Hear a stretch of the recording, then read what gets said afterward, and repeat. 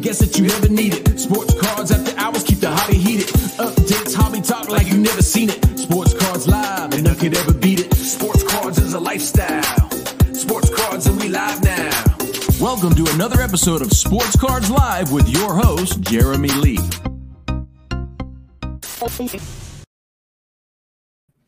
All right. Hello, everybody, and welcome to episode number 118 of Sports Cards Live. It is Saturday night, October the 16th, 2021. My name is Jeremy Lee. I do want to thank last Saturday's guests. We had Darren Prince, Agent DP, as well as Scott Rogowski join the shows. Thank you to both of them. If you would like to watch those in syndication, they are both available on the YouTube channel. As always, later tonight on After Hours, our guest will be Ethan Janes of Instagram and eBay's gradedsports.cards. Check it out. We're going to have a great conversation later on tonight.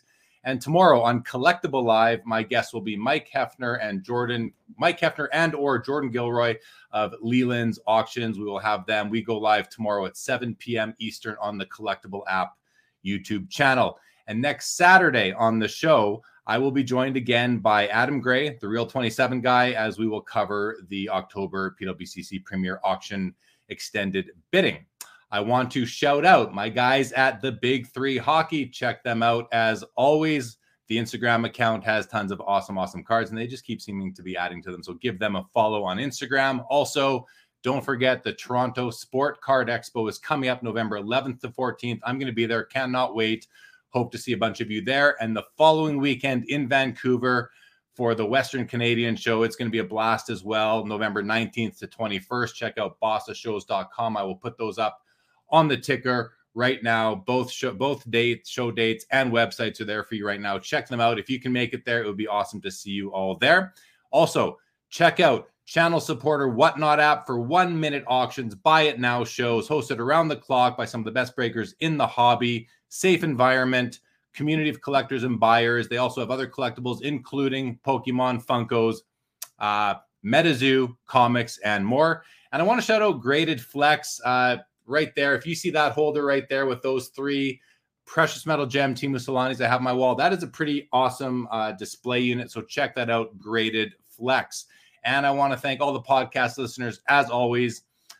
Really appreciate you guys. And thanks to all you subscribers and viewers already who have. And if you are not yet subscribed, please go ahead and do so. Would greatly appreciate that. As always, your questions, your comments are in play tonight. So don't be shy. Put them up there. Put them in the comments. And let's get to tonight's guest. All right. He is a hobby lifer turned auction house owner whose first taste of hobby goodness was 1992 Topps baseball. He's built a reputation as being extremely knowledgeable and professional. His love is vintage. His favorite athlete of all time is Cal Ripken Jr. He's originally from Poughkeepsie, New York, currently hailing from New Jersey. Let's bring him out. Brian Dwyer, welcome to Sports Cards Live. How you doing tonight? I'm doing well, thanks, Jeremy. Thanks for having me. How are you doing up there? I'm doing good. I had a near I won't call it an emergency tonight, but Saturday nights, my wife and I, we ordered dinner from Skip the Dishes. I don't know if it's a Canadian thing, probably, where they pick up from all the restaurants. And somehow the driver was directed to my office. So it was like supposed to be here an hour before starting. Anyway, the food came like I just finished eating pretty much. So I like to usually have a little bit of a break between. I didn't get that tonight. Other than that, though, I am well. Thank you for asking. Yeah. No problem. So, okay, well, we got some cool stuff here. Obviously, you created some really cool news in August. And to me, and we're going to come back to this a little bit later, but to me, when the T206 Honus Wagner that you sold in August reclaimed the spot as the holder, the record holder of the most expensive card ever sold, it kind of made me feel like things were back to normal in the hobby. We had this crazy ride. We've had this crazy ride for the last couple of years. We saw some cards sell for more than a Wagner had ever sold for. And up until then, the Wagner was always the number one card in the hobby. That kind of changed for a bit in terms of records. And then the record was reset thanks to you and your consignor and the card itself. So I want to just thank you for making the hobby feel like it was sort of back to some semblance of normalcy. And without getting into it too much, do you think I was alone in that feeling, or did you hear anything similar from others? No, I mean, we spent the whole week at the National this year with the card on display, and a lot of people were rooting for it for exactly the reason you described. They said it's the granddaddy of baseball cards. It belongs up top, and we were happy we were able to deliver. Yeah, well, yeah, that's great that you did, and what a great card. We'll take a look at it a little bit later. I know you have it available, and I definitely want to say I'm sure everybody else does too. So let's get into it though. Let's learn a little bit about you, Brian, your hobby history. I alluded to your first taste of the hobby goodness was 92 Topps baseball. Why don't you take us back, start there, and just let us learn a little bit about you as a hobbyist? Yeah, so 1992, I was 6 years old, and I think I was old enough for my parents to buy me a set of baseball cards or a pack of baseball cards and see what I did with it. And so I spent hours and days sorting it and alphabetizing the cards by players. And I think they realized that they stumbled onto something. And then that became an easy gift for me to get every Christmas or birthday or graduation, whatever the case may be, and never looked back. So got a set of cards, mostly Topps, every year. And then it was about 1999 when things really changed for me. That was my first introduction to vintage. And I can tell you that story if you want, but that was a very formative year for me. Yeah, let's hear it. Let's hear what the year that was formative for you. That's interesting. Yeah, so 1999, I'm 13 years old, growing up in Poughkeepsie, New York, like you alluded to. And my best friend's dad gets the call that he's got to go empty his childhood home and his childhood room. And so he comes back to Poughkeepsie with several shoeboxes full of baseball cards from the 50s and 60s. And he says, "Hey, I know you and, his son, Evan, collect baseball cards.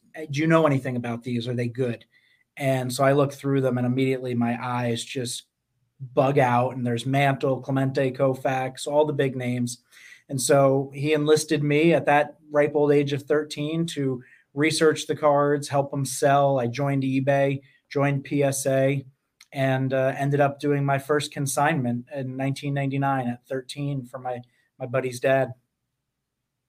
And how did that work out for you? I mean, yeah, it gave me a taste of the business. It worked out great. I got a nice little commission. The cards were not 9s and 10s. They weren't even 6s and 7s. They were obviously well loved and played with. But we got somewhere in the neighborhood of $15,000, I think, at the time. And for me to have $1,500 as a commission in my pocket, that was pretty good. So I loved it, and I look back on it with very fond memories. Yeah, no doubt that. And do you feel like that particular? Well, you did say that was a formative year for you. Do you feel that transaction itself or that arrangement is kind of what led you into the line of work you're in now? I think it really played a big part. I mean, I went to college with my eyes set on a career in finance. I got a degree in finance and I minored in accounting, and I just could never get away from the baseball cards. I really loved the buying and the selling. And so I pursued it and obviously, became good at it, I think. And here we are. Yeah. Cool. So tell us a little bit about what you collect and maybe any themes around your collecting. So I started off as a set collector. I think a lot of people do. When I got that taste of vintage, I thought, how cool would it be to collect these really old cards? So I started buying and selling and trading, built sets going back into the 60s, very low grade, mixed grade. I was not condition conscious at all. For me, a hole in the card was better than a hole in my binder. And so I built those sets. I dabbled with cards from the 50s. And then I went to college and I got a little bit more knowledgeable. I got a little bit more selective, and I started really focusing in on Hall of Famers. And so that's for the last 15 years where my collecting has lied. Big names, Ruths and Wagner and Cobb and Mantle and guys like that. And I'm sorry, I'm reaching for my pad because I want to write that quote down. A hole in the card is better than a hole in the binder. I've never heard that before, but I think that's a great line. Would make for a great T-shirt. Well, there you go. For sure. Yeah, that's awesome. So how far? So you were a set collector. How far? Give us an idea of the range of set years that you do have. How far back did you get? So in my adult life, I finished going back to 52, but back when I was in college, I got back into the mid 60s. So now I've built all the sets from 52 onward. But my collecting has shifted. I tell people I've got the best collection in the world working at REA. So I've dabbled in other areas of collecting coins, currency, some political stuff, just interesting pieces that I can hang on my wall and display and see what I can get. And sometimes the buyers don't pick them up right away and you can enjoy them for a few extra days yourself as well, right? Exactly. So, and tell us a little bit about so you did that first deal, you got your commission, 1999 rolls around, eBay becomes something. How did you respond and what sort of opportunities, if any, did you see when eBay came onto the scene as a marketplace for sports cards? Yeah. I mean, to me, growing up in suburban New York and going to a show, I had shows within pretty good close proximity to me. I loved the idea that I could go to a show in New York and buy something and sell it to a guy that needed it in California, or trade it to a guy in California for something that I needed that I didn't have access to. So that really got the wheels turning in my head about buying and selling and connecting collectors and stuff like that. So, I think eBay was a big deal for me. It was something I got to do with my dad. We, in 1999, registered together because I was very much a minor, and we just made a hobby of it. And, take us back to, in the mid to late 90s and even early 2000s, you were in the game, and grading was sort of becoming more and more integral to our hobby and of course, very important in the hobby. Speak a little bit, if you can, Brian, to sort of your perspective on grading back then and how you saw it evolve from the early days through till now. I mean, back then, even at 13, I knew that grading was the way to make people in California, for example, understand that what I was selling was real, to make sure that we didn't have a disagreement on the condition, and just to have that third-party voice present in the transaction.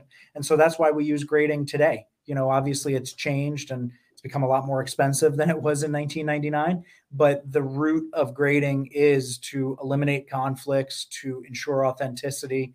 And that's why we use it even today.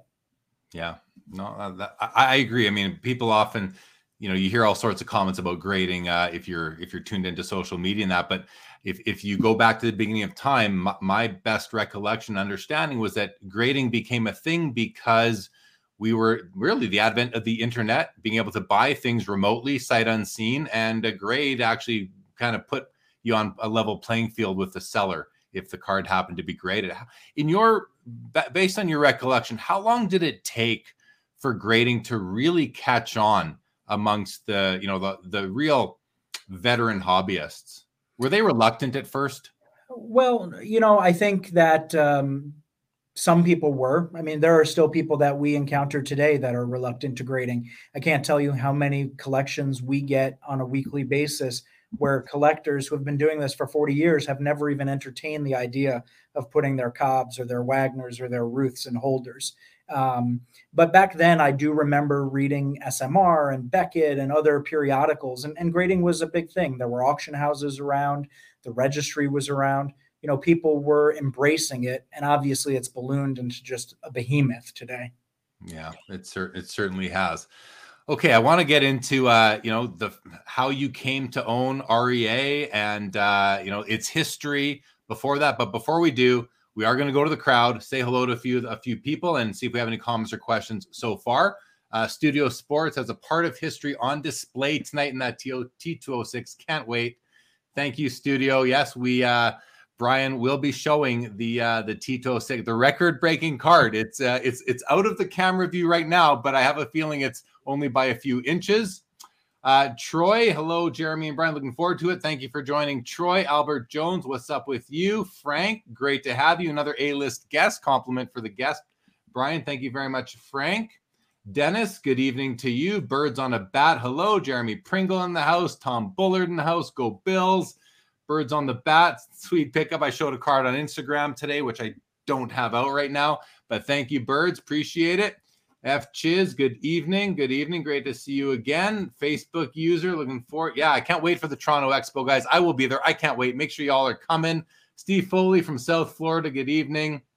Birds on a Bat asks everyone to hit that like button for me. Thank you, Birds on a Bat. Appreciate it. Peds Card Collection. Good evening. Eric Sanderson to Orr. We got Game Time Gallery with us. Says, I was one of them rooting for the Wagner card to take the throne again. Yeah, so we have that in common, Game Time. For sure. Michael Ham, good evening to you. It's funny, Michael, I had in my notes last week, if I saw you, to wish you happy birthday, but I didn't see you last week. So happy 1 week belated birthday to you. One of one, great to see you from Australia. Colin Murray speaks to you. Ryan says, vintage rules. There's nothing better. Colin's a longtime vendor at the Toronto Expo. Jordan Hudson, good evening. We got Jay Lee for president. I don't know about that. Oh, wait, lots of comments here. Here we go. Peds Card Collection says REA is the best in the game by far. Frank says, love REA. Great auctions. Yes, for sure. Some agree. I love it. Business says, consigned with Brian and REA this week for the first time. They're a class act. So some great feedback here for you, Brian. And it's funny just to everybody. I know you know this, Brian, because we've talked about it, but I've purchased 2 cards from you over the past, I guess the first one was probably 8 years ago. You'd know better. I think you might have checked it recently, but you'd know better than I do. But I'll show them after when we're doing our show and tell a little bit later. Rich Klein, good evening, Rich. Rich had nice things to say about REA and Brian as well. Nice to see you, Rich. As always, Daniel Busby, been waiting all day. I love to hear that. Thank you so much. Peds Card Collection says, what is your take on the prices of modern cards and can it sustain? Brian, let's put that one right there to you. I think obviously moderns had a day in the sun for a while. So I think everybody collects what they like. And that's what I've always preached to people. You know, I'm a vintage guy, but I've got people that work for me that love the modern cards. We've got clients of ours that love the modern cards and beat down our door trying to get those high-end Trouts or Luka Doncic or Giannis cards, you name it. So I think that modern cards are here to stay. And the same reason that I go back and collect the greats of the 50s, there'll be collectors that are going to go back and collect the greats today because, you know, they're old guys to them when they're ready to collect. So, yeah, I think always people collect what you like and you'll never go wrong. Yeah, well said. And I'm gonna take it one step further, this line of discussion, Brian. I think it's interesting. I'm glad to have you to actually go this way, and I thank Peds for bringing it up. But you just said that, you know, it's the same reason why you like to go back 50 years, and 50 years from now, people will be going back to today. What happens 50 years from now to the cards that you and I are collecting from 50 years ago? Because there's a bit of a narrative I've come across in the hobby where people are saying, you know, yeah, today, you know, Kobe's, LeBron's, Jeters, Trouts, you know, McDavid's, Crosby's, you know, Brady's are going to be great for a very long time. And at what point are people going to stop collecting, you know, Mantles and Aarons and all guys from those eras, Gordie Howe's and all that? And I think to myself, I don't know if that's ever going to happen, because there's always people who are interested in history that are going to want to go back and collect those, because I'm still collecting cards from over 100 years ago. So but from your perspective, the way you have your finger on the pulse of the hobby, how do you see that? Do you see there being risk to, you know, the cards that guys of your vintage, my vintage, like to collect from way back? Do you think that they're going to remain in demand, like way out there, 20, 30, 40, 50 years from now? I do. And this is a question that I get asked a lot, and my answer is always the same. You know, there's people that collect art and they never saw Da Vinci. You know, Da Vinci's been dead for hundreds of years, but he's still this iconic name. And when anything by him or anything related to him comes up, it commands big, big numbers. He's risen to that level in that industry where nobody's ever going to forget about him. You know, I have an Abraham Lincoln signature with this nice albumin photo on my wall, 150, 160 years old, but great, great name in history, president, politician. Nobody's going to forget about Abraham Lincoln. And so I think when you talk about baseball, Babe Ruth, Mickey Mantle, Jackie Robinson, Hank Aaron, I mean, these guys are going to last forever in the record books, the history books, and the hobby. And you can carry that right on down from basketball, hockey, football, greats of the games. They're great for a reason. They're timeless. What about set collecting? Do you think that, like, you know, yourself, you've collected back to 52. You know, do you think that I wonder about the importance and relevance of, you know, base cards from, and I'm not talking about today's base, I'm talking about base from the 50s, 60s.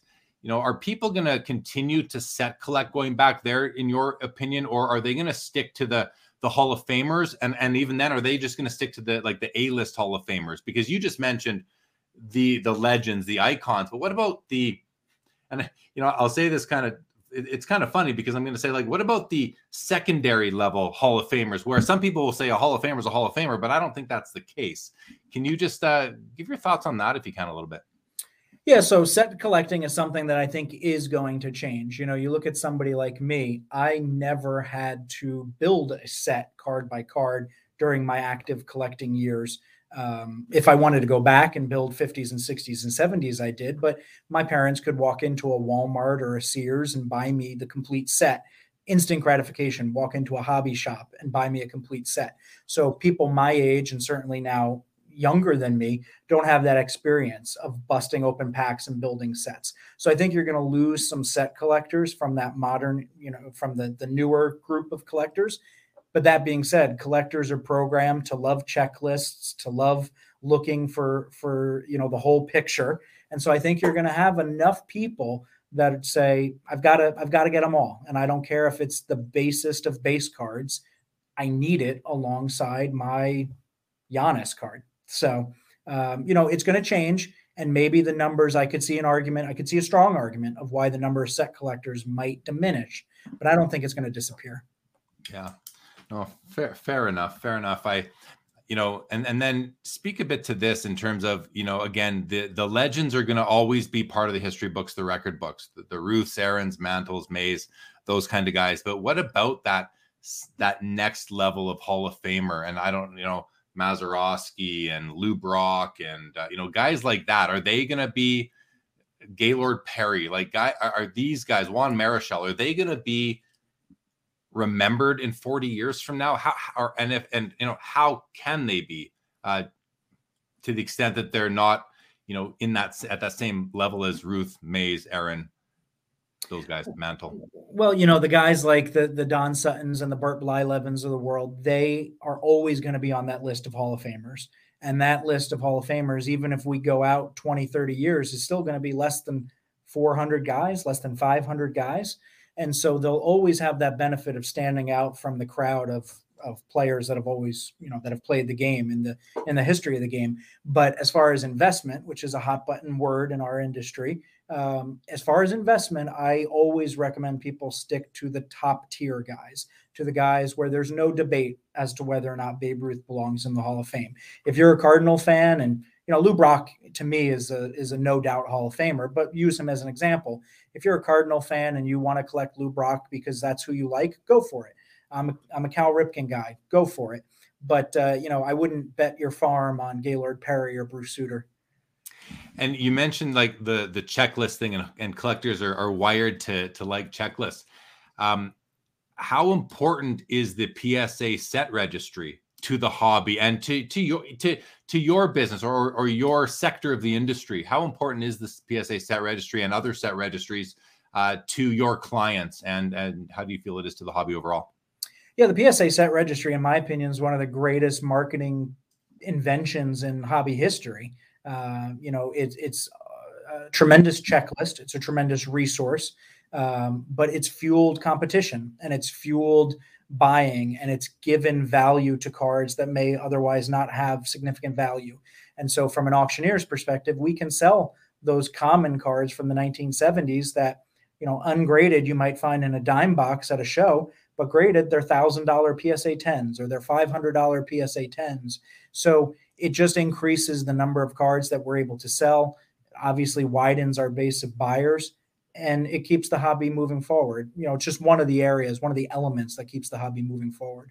Yeah, no, I agree. I think it's important, and it's definitely spurred some competition, but it also gives us collectors another formal way to build a set. You're no longer confined to what Topps puts out every year in their base set. Now you can actually have these custom sets, and I think it's really cool. Okay, let's go to a few more comments, and we're going to get into more REA stuff. But Ian Undercover says, the only show to have the card of the hobby. Appreciate that, Ian. Peds, first time here. Great to have you. Glad to be his listener. Thank you so much, Peds. Bobby Baseball, great to see you. Game Time says, love REA. Picked up a 54 Topps Hank Aaron in a recent auction. Class act all the way. Very nice. Albert Jones. I had my social up a few minutes ago. I'll put it up again shortly, so check it out there, please, if you didn't already catch it. Let's see. Mark says, what is the ratio of times you have to tell clients that their cards aren't worth what you think versus you can't imagine how much this card is worth? It's an interesting question. Got any stories on that for us, Brian?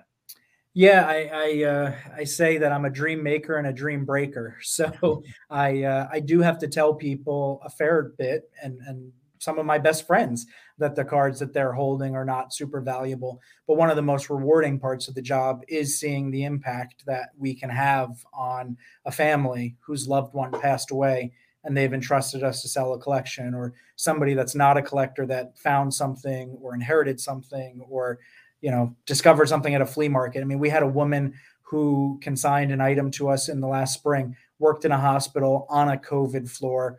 Family member died, left her a jewelry box. Inside the jewelry box was a Babe Ruth card.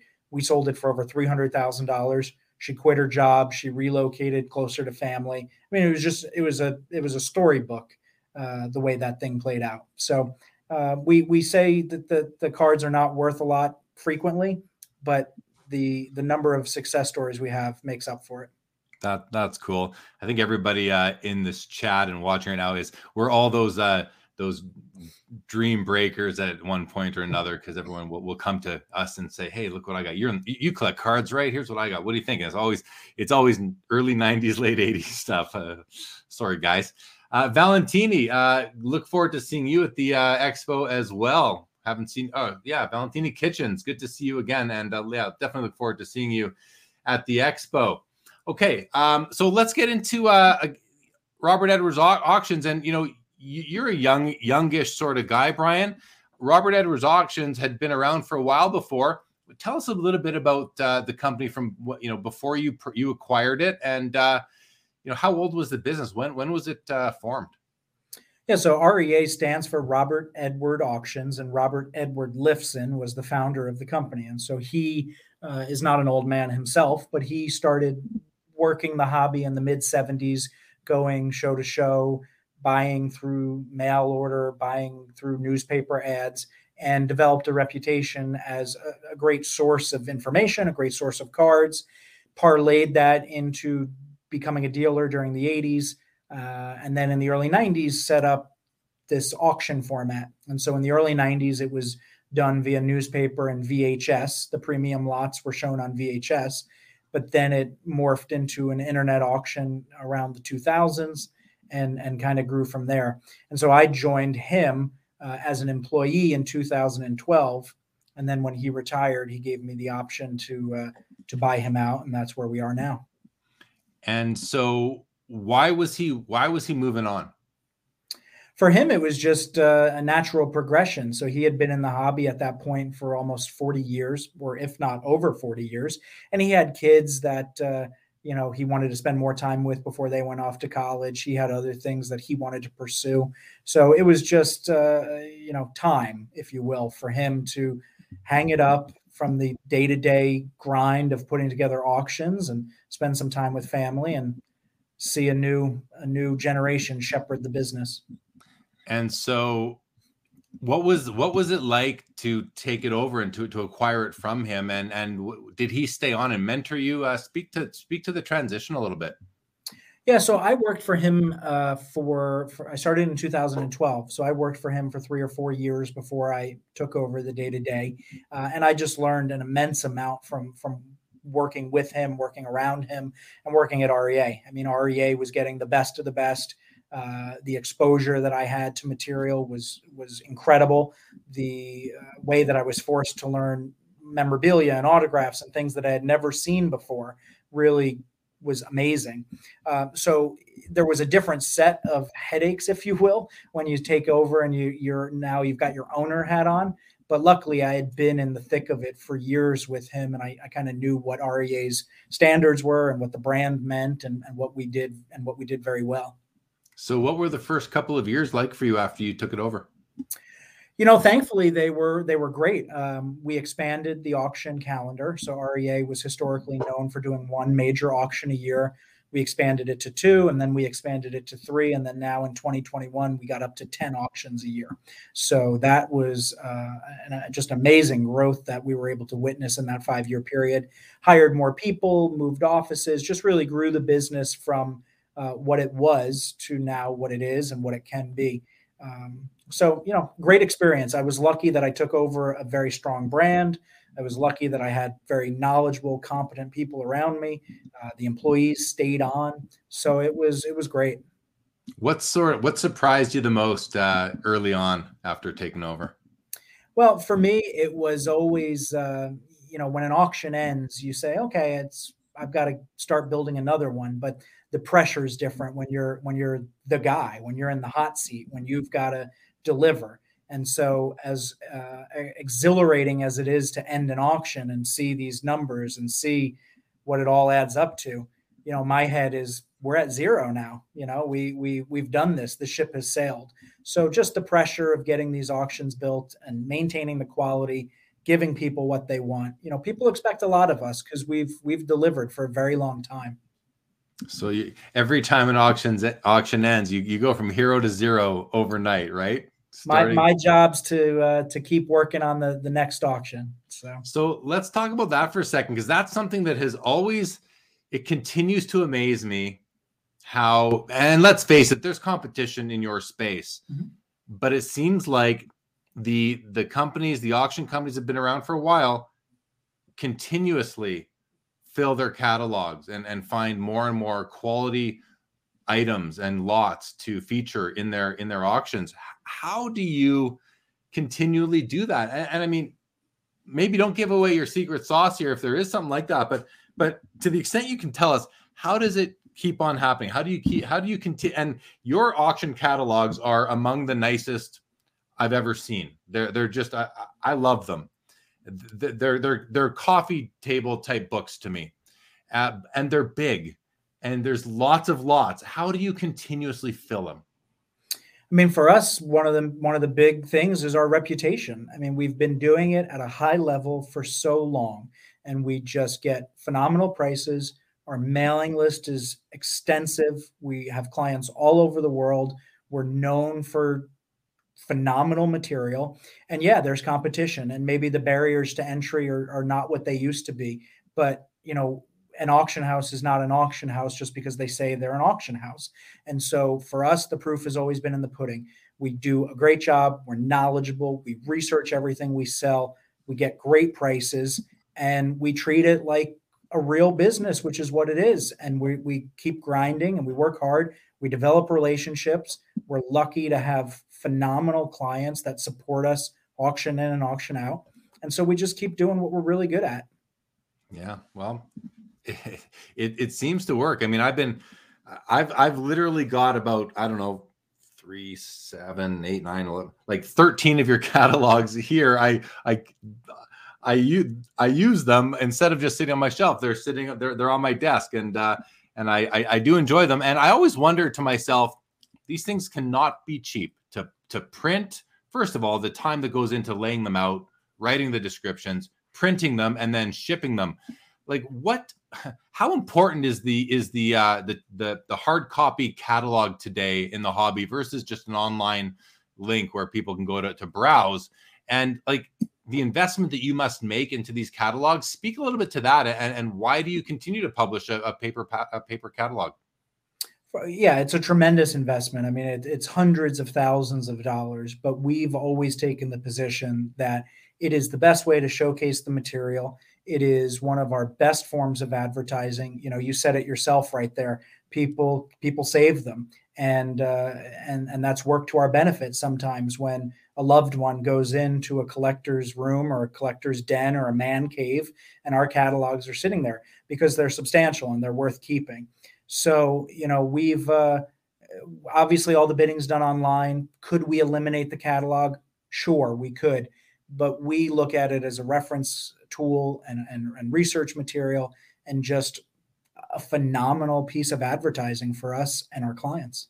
Yeah. I mean, they are impressive to the point where I've had them just sitting out in my house. And, back when you used to have company, pre-2020, people would see them and, just they are wonderful. And as Frank says right here, they are great for serving as reference material, which is something that yeah, they're just always fun to go back and see. And then I also find it neat, as I said at the beginning of the show, I've acquired 2 cards that have come from your catalog, from your auctions. And it's important to me to have the catalog to go with the card, because it's provenance. It shows exactly where you got it from. You know, that same, especially if it's graded and that same serial number and all that. How important do you think that is? Like, is there added value to the cards when you can show the auction catalog that they, or even, you know, if I were to sell any of these 2 cards ever, I would almost want to pass the catalog along with the card to the new buyer. Is that something does that go on in the hobby? Or am I just kind of, you know, taking it too far? No, it absolutely goes on. I mean, provenance is one of the most important things out there, and one of the most important things going for any collectible. You know, we're a little different, I think, in that we're one of the only, we may be the only, if not, we're one of only a handful of auction houses that will tell you if we've submitted a card. We'll tell you if that card came from an old-time collector or a notable collector. So we put a lot of information out there that, you know, let you know that this card didn't just fall from the sky. It's got a history. It's got a story. Nothing's been done to it. It came from an original collection, and that's important. Yeah, no, I think it is too. I think it's really cool. And you know, those catalogs to me are like, they're paired with the cards now. So here's a question from Skeppy. Says, what is your take on assigning eye appeal levels to draw more attention to high quality cards? So we've seen, what's his Michael Baker, I think, is that Mike? Yeah, NBA. Yeah, Mike Baker, yep. Yeah, he puts his sticker on some cards. People submit them. PWCC has their eye appeal ratings. It's a fair question. What are your thoughts on these special designations or assessments on cards? So people have called it grading the grader. What are your thoughts on that? Is, you know, in the context of not all 7s are 7, not all 8, not all 8s are the same, not all 7s are the same. Well, I definitely agree with the fact that within certain grade levels, there can be tremendous variation in eye appeal. And we've always made it a point to call out if we believe a card is undergraded or strong for the grade, or overgraded for that matter. As far as these stickers and eye appeal levels, you know, I've always taken the position that beauty's in the eye of the holder. So, you know, just because somebody puts a sticker on it that's a certain color or a certain letter doesn't mean that you're going to agree with it. At the end of the day, I think people need to look at the cards themselves, figure out what's important to them. Are they centering guys? Are they corners guys or colors guys? And you know, make the decision there. I think the grading companies that we have right now are sufficient, and that's kind of where I stand. So I like how you said, you know, we have centering guys, coloring guys. I've got my position on what how I order the subgrades, if you will, in terms of importance. How do you personally view the various attributes of a card in terms of their levels of importance? I've always viewed centering as very important. You know, for me, if I'm looking at a card and it's 90-10 or 95-5 or 80-20, it's going to hit you right away. Sometimes corners don't hit you right away, or you need a loop to see the difference, or color. If you're not holding 2 of the same cards next to each other, maybe you don't understand or realize that there's a slight difference in registration or color. So centering's the one thing where immediately everybody can see that. So I've always viewed that as most important. And then second, you know, I do enjoy a sharp corner, depending on the cards. For my vintage cards, I like nice, evenly rounded corners. So centering's my number one. I do enjoy a sharp corner. Like, only a hobbyist would understand that comment. You're getting several good T-shirt ideas here. I am. I'm writing them down. Thank you. You mentioned registration. Let's talk about registration for a moment, because for me, it's paramount importance when it comes to a card. Think about the 48 leaf Jackie Robinson. Mm-hmm. You know, you can have 2 cards. You can have I looked at one on Collectible Live last week, a PSA 3.5 that can have perfect registration, great centering and color, versus a PSA. There's a PSA 5 that had terrible registration. Do you think that registration or focus is underappreciated by the greater? I do. So are we on the same page here that registration, print quality, focus is underappreciated compared to centering and corners, let's say? Yeah, I mean, I think registration is one of those nuances of a card's condition that maybe you have to be a little bit more seasoned or experienced to understand, right? So you and I know that the Leaf Jackie Robinson can come in various forms of registration, and an E90-1 Joe Jackson, is he wearing lipstick or is he not wearing lipstick? You know, things like that maybe aren't as apparent to collectors that are getting into this for the first time, or are branching out from what they're used to collecting. So yeah, I mean, it's very important, but I think how much you care about it depends on really how much you even know it's an issue. Yeah. Okay, I want to bring up Karen's comment here from Australia. Great to have you, Karen. Says, what is the best piece of memorabilia you've come across? So I'll interpret that literally, and I'll exclude any cards from the conversation. So 2 items stick out to me. First is baseball. We had the honor of selling the ball that Carlton Fisk hit and waved fair in the 1975 Game 6 of the World Series. So that iconic photograph where he's waving the ball fair, we sold that baseball. And that was just very cool because that's an iconic moment. And then we also sold the boots that Muhammad Ali wore in the Rumble in the Jungle. And so that was very cool to hold and see, and was unlike anything that I had ever handled before. So those 2 stick out to me. When you get to handle a piece like that, and you know that you're only temporarily holding it, it's going to be shipped out or picked up by the new owner. Do you how do you absorb it? How do you enjoy it? Do you take pictures with it? Do you have pictures and put them up in the office as some of the best items to come through REA? Speak to that if you can, just as somebody who gets to actually possess these things for a temporary time, like more temporary than someone who's, we're all temporarily holding these things, but you're truly doing it for a shorter period of time. Yeah. So, I mean, for us, a lot of the time we spend with these items is researching them and immersing ourselves in the story and the background and the provenance. So that's a great way to appreciate and enjoy some of these memorabilia pieces. The catalog, going back to the catalog, is a great way for us to memorialize these pieces. So obviously we take, high quality photographs, and we do this beautiful glossy catalog, and we do have those all around the office for people to reference. And yeah, so research and the catalog are probably the 2 easiest answers to that question. Yeah. Okay. Fair enough. Troy says, I love that REA offers something different than other auction houses. And I want to tie that into a Bird on a Bat's comment here. It says that REA's pedigree obviously speaks for itself, but here's a chance for you to set it apart, Brian. What would you tell someone who is torn between, REA, Golden, PWCC, Heritage, all the other major auction houses? What sets REA apart from the competition? Yeah, so it's an absolutely valid question, and it's one that we get from time to time. For me, the answer has always been the service. The level of service has always been a hallmark of REA. It's been something that was instilled upon us by the founder. It's been something that I have really hammered home with my employees.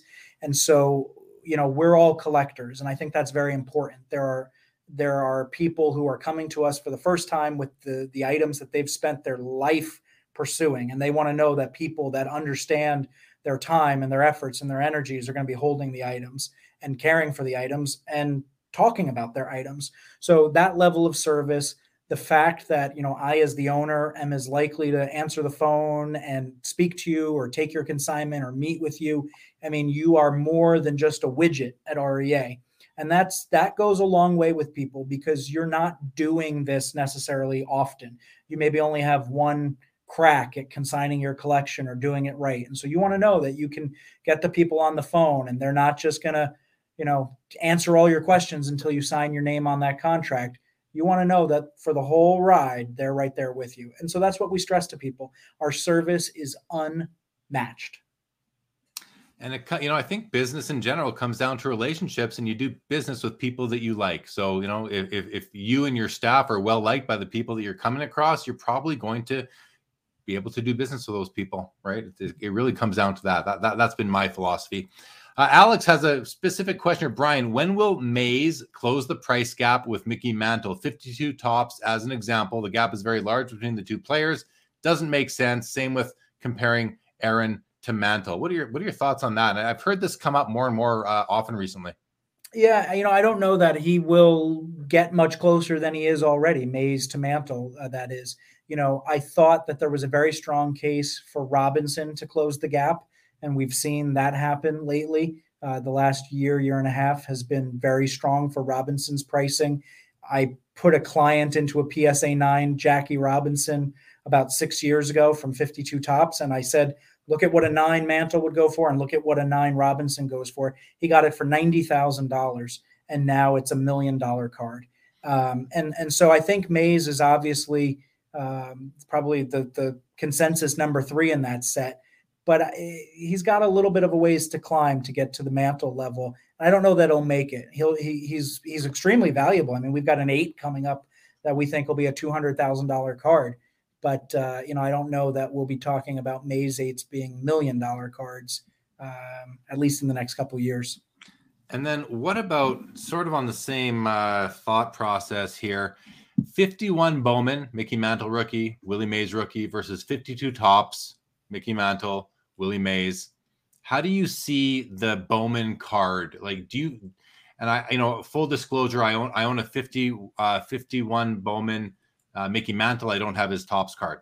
And to me, it's the true rookie card. I believe it's always been under appreciated by the greater hobby for whatever. I understand how beautiful the 52 tops is. But what are your thoughts on the 51 true rookies versus the 52 iconic cards? Yeah, it's funny. It's going to sound weird to have these words come out of my mouth, but I think the 51 Mantle is undervalued. And I look even at my own collection. I sold my 51 Mantle and I kept my 52 Mantle, and it came down to icon status. And that's going to be tough to make up. We know the T206 Wagner is not the rarest Wagner, but it's iconic and it's the face of the hobby, and 52 Mantles right up there on the Mount Rushmore of the hobby. So I think that there's room for the 51 rookies to run, but I don't know that they'll surpass the 52s. Yeah, I think I agree. The iconic status of those 52s seems to be a hill that is just unclimbable by the 51 Bowmans, even though the 51 Bowmans are beautiful in their own right as well. I like Tony says, loves Brian's Honus Wagner haircut. I don't know if that was a plan, but well done. Ian says, Dwyer is a great, well-spoken guest. Home run. Thank you, Ian. Very nice. Eric's going to be buried with his cards. The rest of us that think we won't. He thinks we're crazy. And Ian says, I wonder how much the first REA catalog would sell for. Yeah, because to me that it's a fun, you might be rolling your eyes, but to me, just like old Beckett magazines, right? These things become, I think they're sort of collectible, and to have a bookshelf filled with these old auction catalogs as reference material, as just beautiful picture books.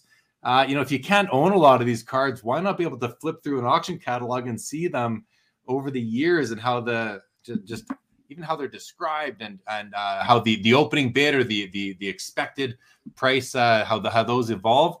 Any comments on that at all, Brian? Yeah, I mean, the 1996 REA catalog had a PSA 10 52 Mantle buried in the back of the book. And it went for $121,000, I think. So even internally, we go through these old catalogs and say, what if, this auction did $3 million, it'd be a $40 million auction today. It has a Wagner, a Baltimore News Ruth, a PSA 10 Mantle, a Plank, you name it, a Ruth jersey, a Gehrig jersey. So yeah, it's fun. But, I'll make the offer to your listeners and to your viewers. We don't charge for catalogs. So if you want to see what REA is about, and if you want to see what our catalogs look like, we've got hundreds of old past catalogs that we'll send out to you for free. Just go on our website and drop a request.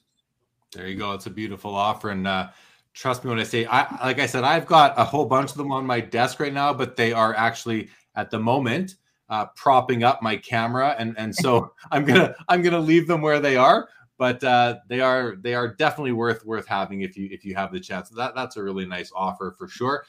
Back to relationships. Business 124 dropped off his card this week to consign, and Brian was the one who greeted me and reviewed the paperwork. Makes all the difference. That's very nice. On the looking for where we think the hobby's going with some of the vintage guys. Do you think that graded GOAT vintage autograph cards are still undervalued? I do. Yeah. I mean, this is a segment of the market that we've seen really explode in recent years. And, they're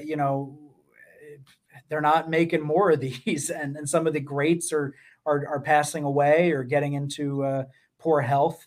And, especially now as the price of these high grade examples has risen, there's not the incentive to crack out the cards and get them signed that there used to be. You could crack out an Aaron card, an Aaron rookie for $500 and get it signed. Now, you're cracking out a 7 and it's tens of thousands of dollars. So I think that we're going to see a big explosion in pricing on some of those very key autographed rookies and popular cards. Yeah, fair enough. Okay, I just want to talk a bit about before we get into the Wagner itself. I want to talk a little bit about just how the landscape for your company and the auction business in the hobby has changed over the last really 18 months. Since the hobby has really boomed. How has the landscape changed for you, and how have you had to adapt, if at all? Yeah, we had to adapt immediately. So for us, the first thing, obviously, like everybody, beginning of the pandemic, we didn't know what side we'd come out on. We were a very non-necessary good and service, maybe. So we didn't know how it was going to shake out. Thankfully, when people were at home, they needed hobbies. They spent time digging through their old stuff. And so what we saw was an explosion in our industry and in our business and in what we have to offer. So we pivoted immediately and we started adding more auctions. Our client base has exploded in the last 18 months and the hobby's up all around. So it's been great for us. We've expanded what we sell. We're selling Pokemon and gaming stuff now. We've gotten more into the ultra modern to meet demand. So, it's all about being relevant and giving the clients what they want. And, it seems to me like the pie is growing. Like you said earlier that you went from, REA went from 1 auction per year to 3 to eventually to 10. Are you maxed out at 10? Is there a demand for more than 10? Could you support more than 10, both from a, customer demand perspective and a lot supply perspective? I mean, honestly, we have clients that ask us to do weekly auctions. I think the appetite for what we offer is substantial and people enjoy buying from us. They enjoy selling with us. And so we're very, very fortunate for that. For us, 10 feels like the right number right now to balance what we have going on. But, we're thankful that we're lucky we get a lot of material and the auctions are all packed with great stuff. So, we'll keep doing it as long as we can. Yeah, they truly, truly are. The National. So you were at the National. REA has been at all the Nationals. How important was this year's National? Number one, to be there, to have a presence as a player in our hobby and industry, and also just in terms of continuing to source new consigners, and new customers. Talk about this year's National if you can a little bit, and just how you guys played it. I mean, I've been going to the National since 2003, and this was without a doubt the most exciting National I've ever been at. And remove the Wagner from the equation because that made this National special for us as a company. But the energy in the room was just incredible. The younger people, collectors that were in the room was so great to see. And so for us, it was important, especially missing last year, to see and be seen, meet our clients, share our experiences, let people know what we're doing and how we're growing and what we can offer them. And we loved it. It was phenomenal.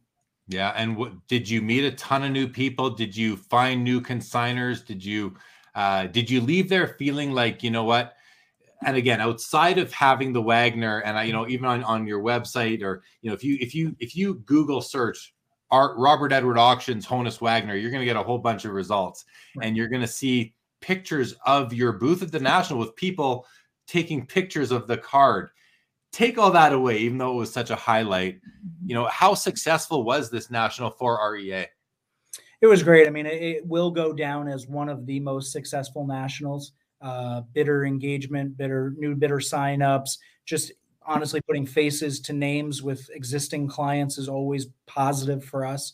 So at consignments, we took in some incredible material that'll be featured in this upcoming auction. So yeah, just a really great show. Yeah. Good evening to Nathan Arnold. This next comment, I'll let you speak to it. I guess it might be something that happened that I'm not sure about, but Alex says, did you know that Kuntz was going to run off with the Wagner? What's that all about?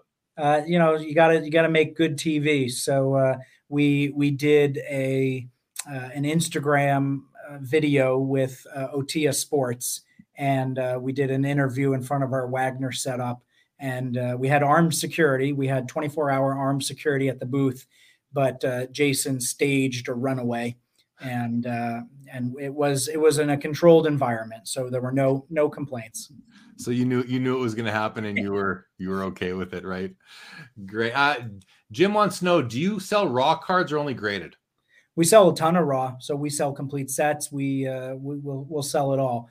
Graded cards, we generally will sell the big names, the high value stuff graded, but we sell our fair share of raw. All right, good stuff. Okay, well let's talk about the Honus Wagner that broke the record, reclaimed the record, and it's where it rightfully needs to be, in my opinion, and many other people. So this particular card, what was the history of this particular copy? Its significance. It seems to me like every T206 Wagner has a story. They all have their significance. And it's up to you now. You want to show it? I mean, we may as well have a look at this card. I mean, just quicken like that. Hey, there it is, everybody. That is the $6.6 million T206 Honus Wagner in an SGC3 holder. No, put it back up. First Wagner ever on Sports Cards Live.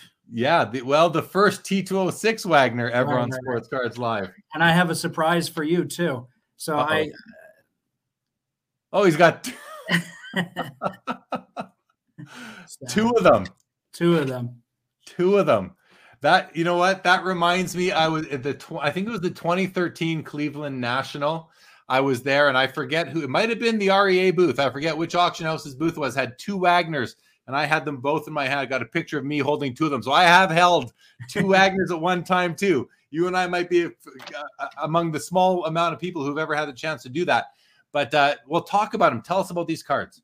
Yeah, so let's just talk about the three. So phenomenal background. Like you said, every Wagner's got a story. So this one was discovered in 1973 in Long Island, bought by a famous dealer, Mike Arenstein, paid somewhere in the neighborhood of $950, and wanted to make a quick flip. So he consigned it to a card show auction in Detroit. They used to run auctions at card shows, and he sold it for $1,100. So he made a quick 10-15%. It was bought by a collector in New Jersey who's actually still a client of ours. He was at the National this year. We let him hold the card and revisit the card that he used to own. But he kept that card for 3 years until he sold it to Barry Halper, the famous collector Barry Halper. Barry had it in his collection for about 5-10 years, traded it to a Texas collector. That Texas collector kept it in his collection for about 30 years, sold it in 2012, went for $1.2 or $3 million at the time, which was a record back in 2012, and then sold once more privately until coming up for auction this year and selling for $6,606,296. Yeah, a number you will never forget, just like your first phone number. That is so cool, man. I'm still smiling because of seeing, not one, but two of them, and some of the comment, like Ian Undercover taking a screenshot. I wonder how many people are taking screenshots or rewinding now to take. Yeah, Birds on the Bat says thumbnail alert studio. Wow. Troy says the only 3 grade card I would ever want. Thanks for sharing. Now that's an interesting that comment right there. I could have a good 20-minute discussion on. So Troy, remind me about that comment later. I'd like to dive into that one a little bit later. Joe says beyond a flex, no doubt at all. So how did the copy end up at REA? How were you able to be the fortunate person to broker this card? It really, at the end of the day, comes down to a word that we've talked about a couple times already, and that's relationship. So we had relationships that were strong. Obviously, our body of work speaks for ourselves. We've handled 9 Wagners in the last 15 years, which is more than any other auction house currently out there. So, when it comes to Wagners, we're really the specialists, and so that got us the card in addition to the great relationship we had. My next question was going to be, how many Wagners have you handled? And you just said 9 tonight, in your hands. It's 2 graded sports cards. That's Ethan, who will be joining us later on After Hours, says I'm seeing double. Yeah, I think we all were just seeing double. Great to have you on this show early on, Ethan. So who's bidding on these cards? Who's bidding on this whole, and can you show it again? I mean, I think we've had some people come and go. Let's have another look at it. Yeah, that's a good look at it. And even, I've looked at it closely. The corners are rounded, but like you said earlier, I don't mind a card that's been well loved and enjoyed and has that history. It's almost, to me, it's almost better than a pristine copy. Like I don't know, maybe it's just me. And obviously, the better condition card is going to be worth more money. But I want a card that survived, that didn't survive in with white gloves, but that survived shoeboxes and attics and garages and kids and mothers and all that stuff. That's a beautiful copy, even with those rounded corners. What are your thoughts on that? Just on the condition of this particular 3? I mean, I've seen, so we've sold publicly 9. I have copy 10 in my hands now, in addition to the 3. And then I've handled a number of other Wagners that have not made it to the auction block or have been bought by clients of ours. So, I mean, I've handled pushing 20 Wagners, and it Wow. is, this 3 is hands down the nicest 3 I've ever seen. And it's one of the top 2 probably that I've held in my hands. The color is amazing. The corners are beautiful. I mean, it's such a dynamite card. What's the other one you had there? This is an authentic, so it's trimmed. Oh, yes. Yeah.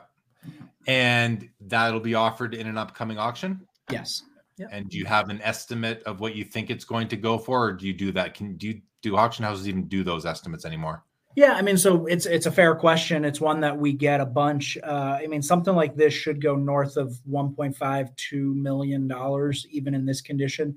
Wow. But the sky's the limit. No, I don't think a lot of people thought 6.6 would be the end number on the 3. So when it comes to Wagners, if you want one, you don't have a lot of chances at them. Not when it comes to the T206. So, as mentioned, I've purchased 2 cards from you over the years, and I may as well do a little bit of show and tell here as well. One of them is a Honus Wagner card that I bought out of your catalog, and I bought it for a couple of reasons. Number one is because, well, first I was really close to buying a nicer copy at the National, so I saw the card in hand, and then you had a lower grade in the catalog, and I won the auction. But I bought it because never say never, sure, but I doubt I'm ever going to own a T206 Wagner.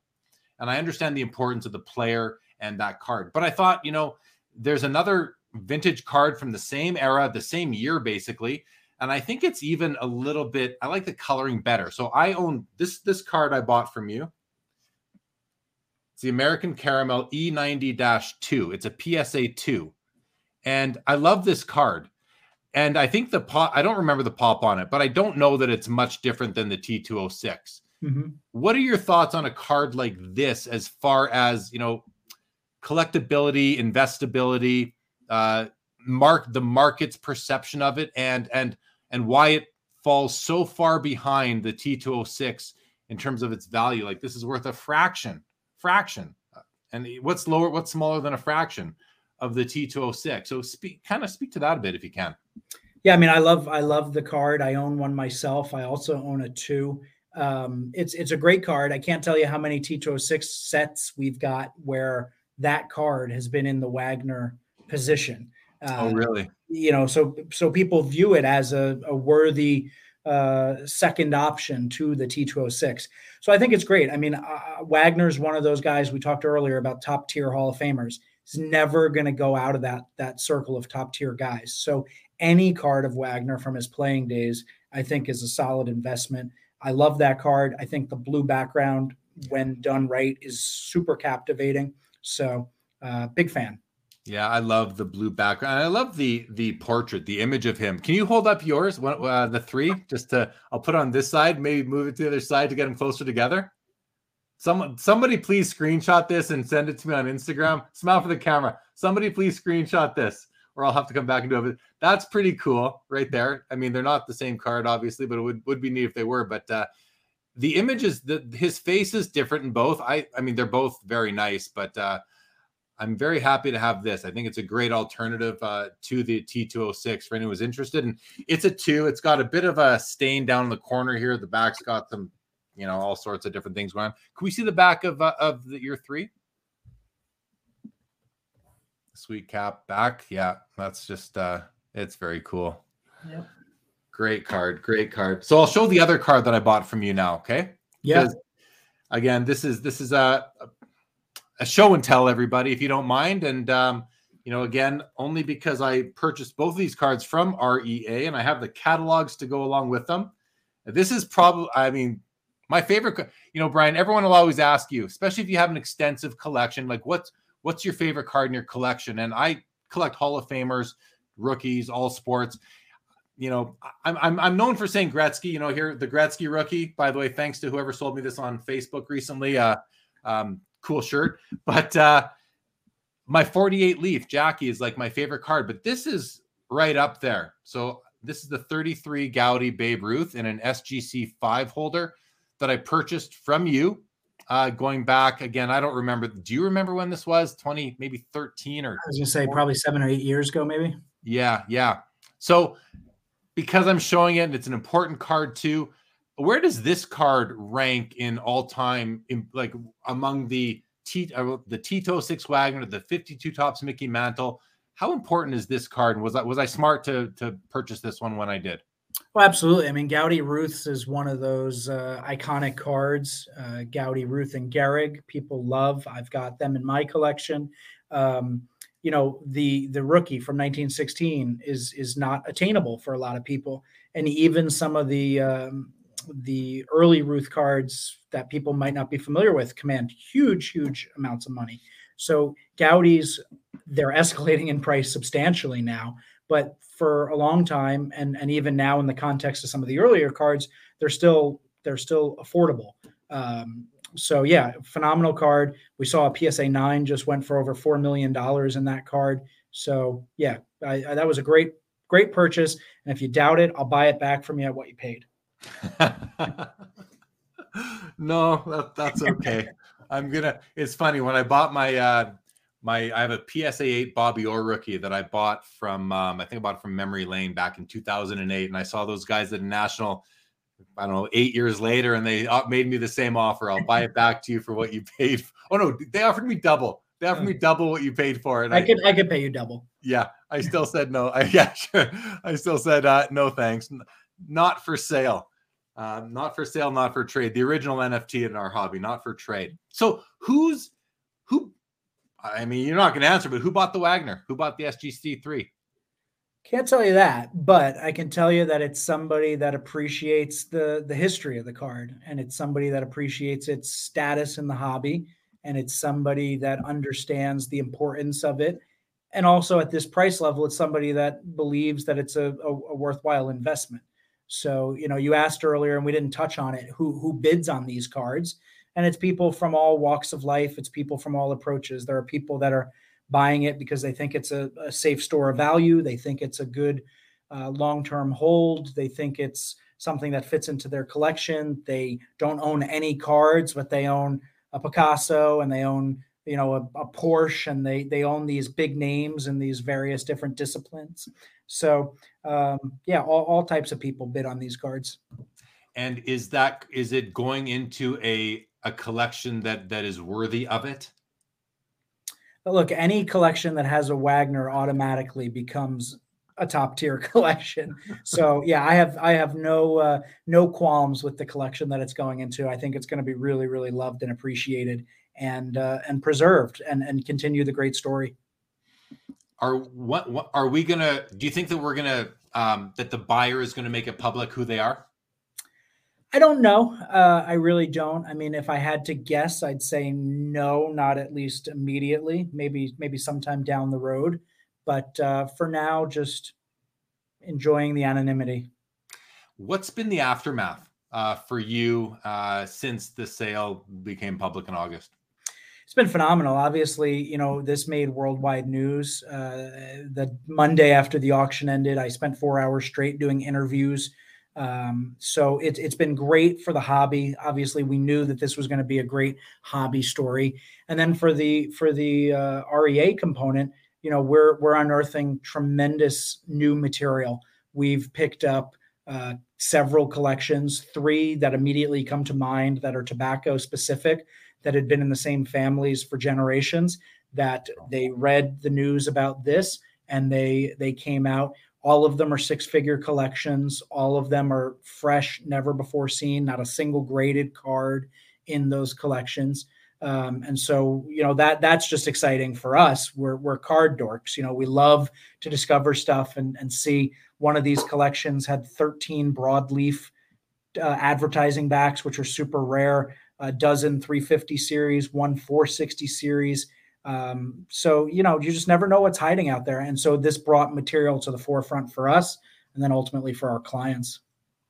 So the PR has been great. So the notoriety. And how do you feel? We touched on it before, but in this context, how do you feel that the sale is good for the hobby and why, if so? I think the sale's phenomenal for the hobby. So, when you see numbers like this thrown around, it legitimizes what we all do and what we all love, so these are numbers that are not common in our industry. They've become more, 7-figure sales have become more common in the last couple of years, but this broke the record by over $1 million. And so this is uncharted territory. And so it brings prestige, it brings news, it brings attention, publicity. And the more people you can get in here, in the short term, you might think, oh, it's going to run up the prices and it's going to make it harder for me to get what I want. But in the long term, these are more people that can sustain the value of your collection, can buy it when you decide the time is right to sell. It's all positive.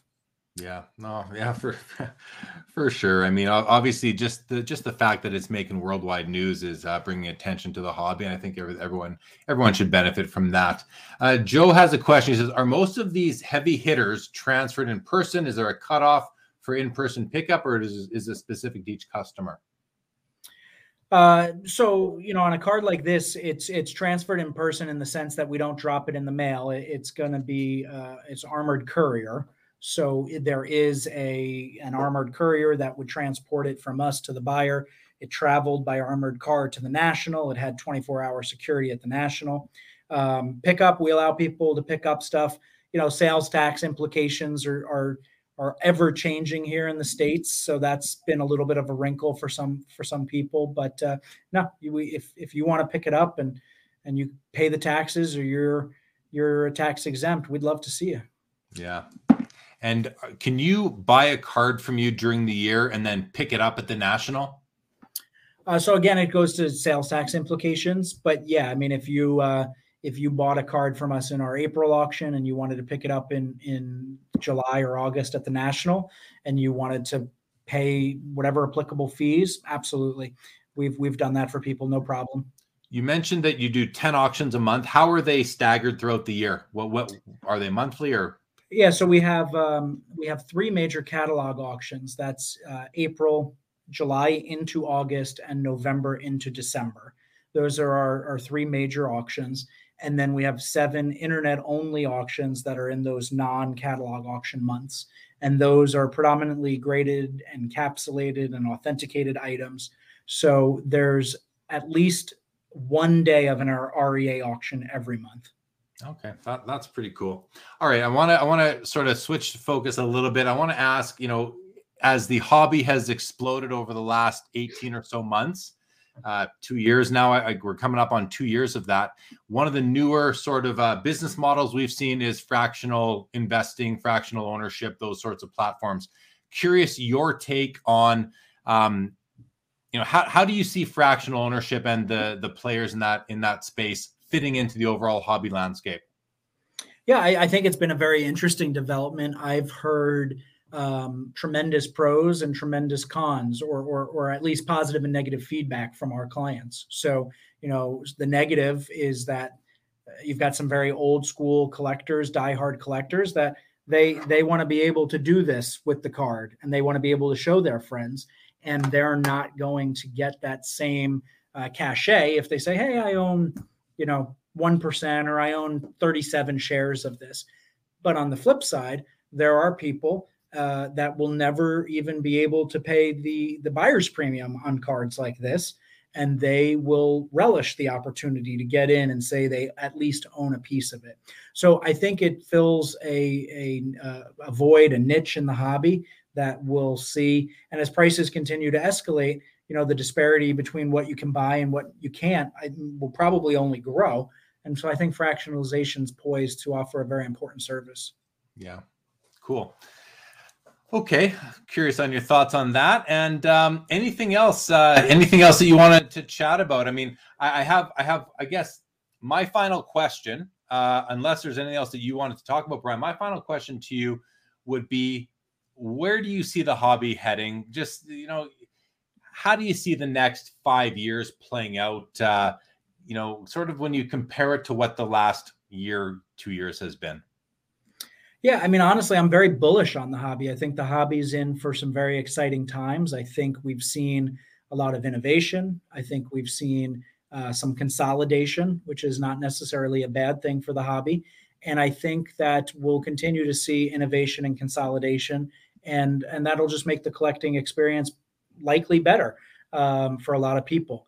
And maybe there'll be wrinkles, or maybe there'll be unintended consequences, and we'll just have to see how those play out. But I'm very bullish on the hobby. I think that there's room to run in a lot of these different segments of the hobby. I think, we talked about autographed vintage cards earlier, photography, tickets, game-used memorabilia even. I think those are areas of the hobby that will continue to see escalation in prices, and that'll be fun to watch. So I think the hobby's in for some great days, and I love what I'm seeing. I have another question. What advice would you give somebody who's looking to start up a company or a business in the hobby? We're seeing more and more of that, whether it's from display or just, people buying and selling cards. We've seen lots in the display area, people opening up stores. What advice would you give someone who's coming into the hobby now, from yourself, who's been in the working in this industry for so long now? Well, I mean, obviously you want to make sure that whatever good or service you're providing meets a need. So, there's a lot of areas of the hobby where the barrier to entry is not that substantial. And you want to make sure you don't get caught up in thinking something's a good idea, but then nobody needs it or wants it. So from a basic business perspective, make sure you're meeting a need. If you want to be successful, obviously just say what you're going to do it well, do it right. Reputation. We talked about it earlier. We come back to it frequently. It's tough to build and easy to ruin. And so that's what we believe here at REA. Our reputation carries us, gets us great results. We deliver for our clients. So, that's our recipe for success. Yeah, good advice. Appreciate that. I hope people take it to heart if you're out there looking to start something. And Timeless Cardboard says, do non-dealers have the ability to have an account with REA? Absolutely. Absolutely. So most of our clients are collectors. Obviously, we do deal with dealers, and we sell to dealers, but we will take bids from anybody. So if you want to join our website, it's robertedwardauctions.com, and we have an auction going right now. You can sign up, and we'd love to have you involved. Awesome. All right.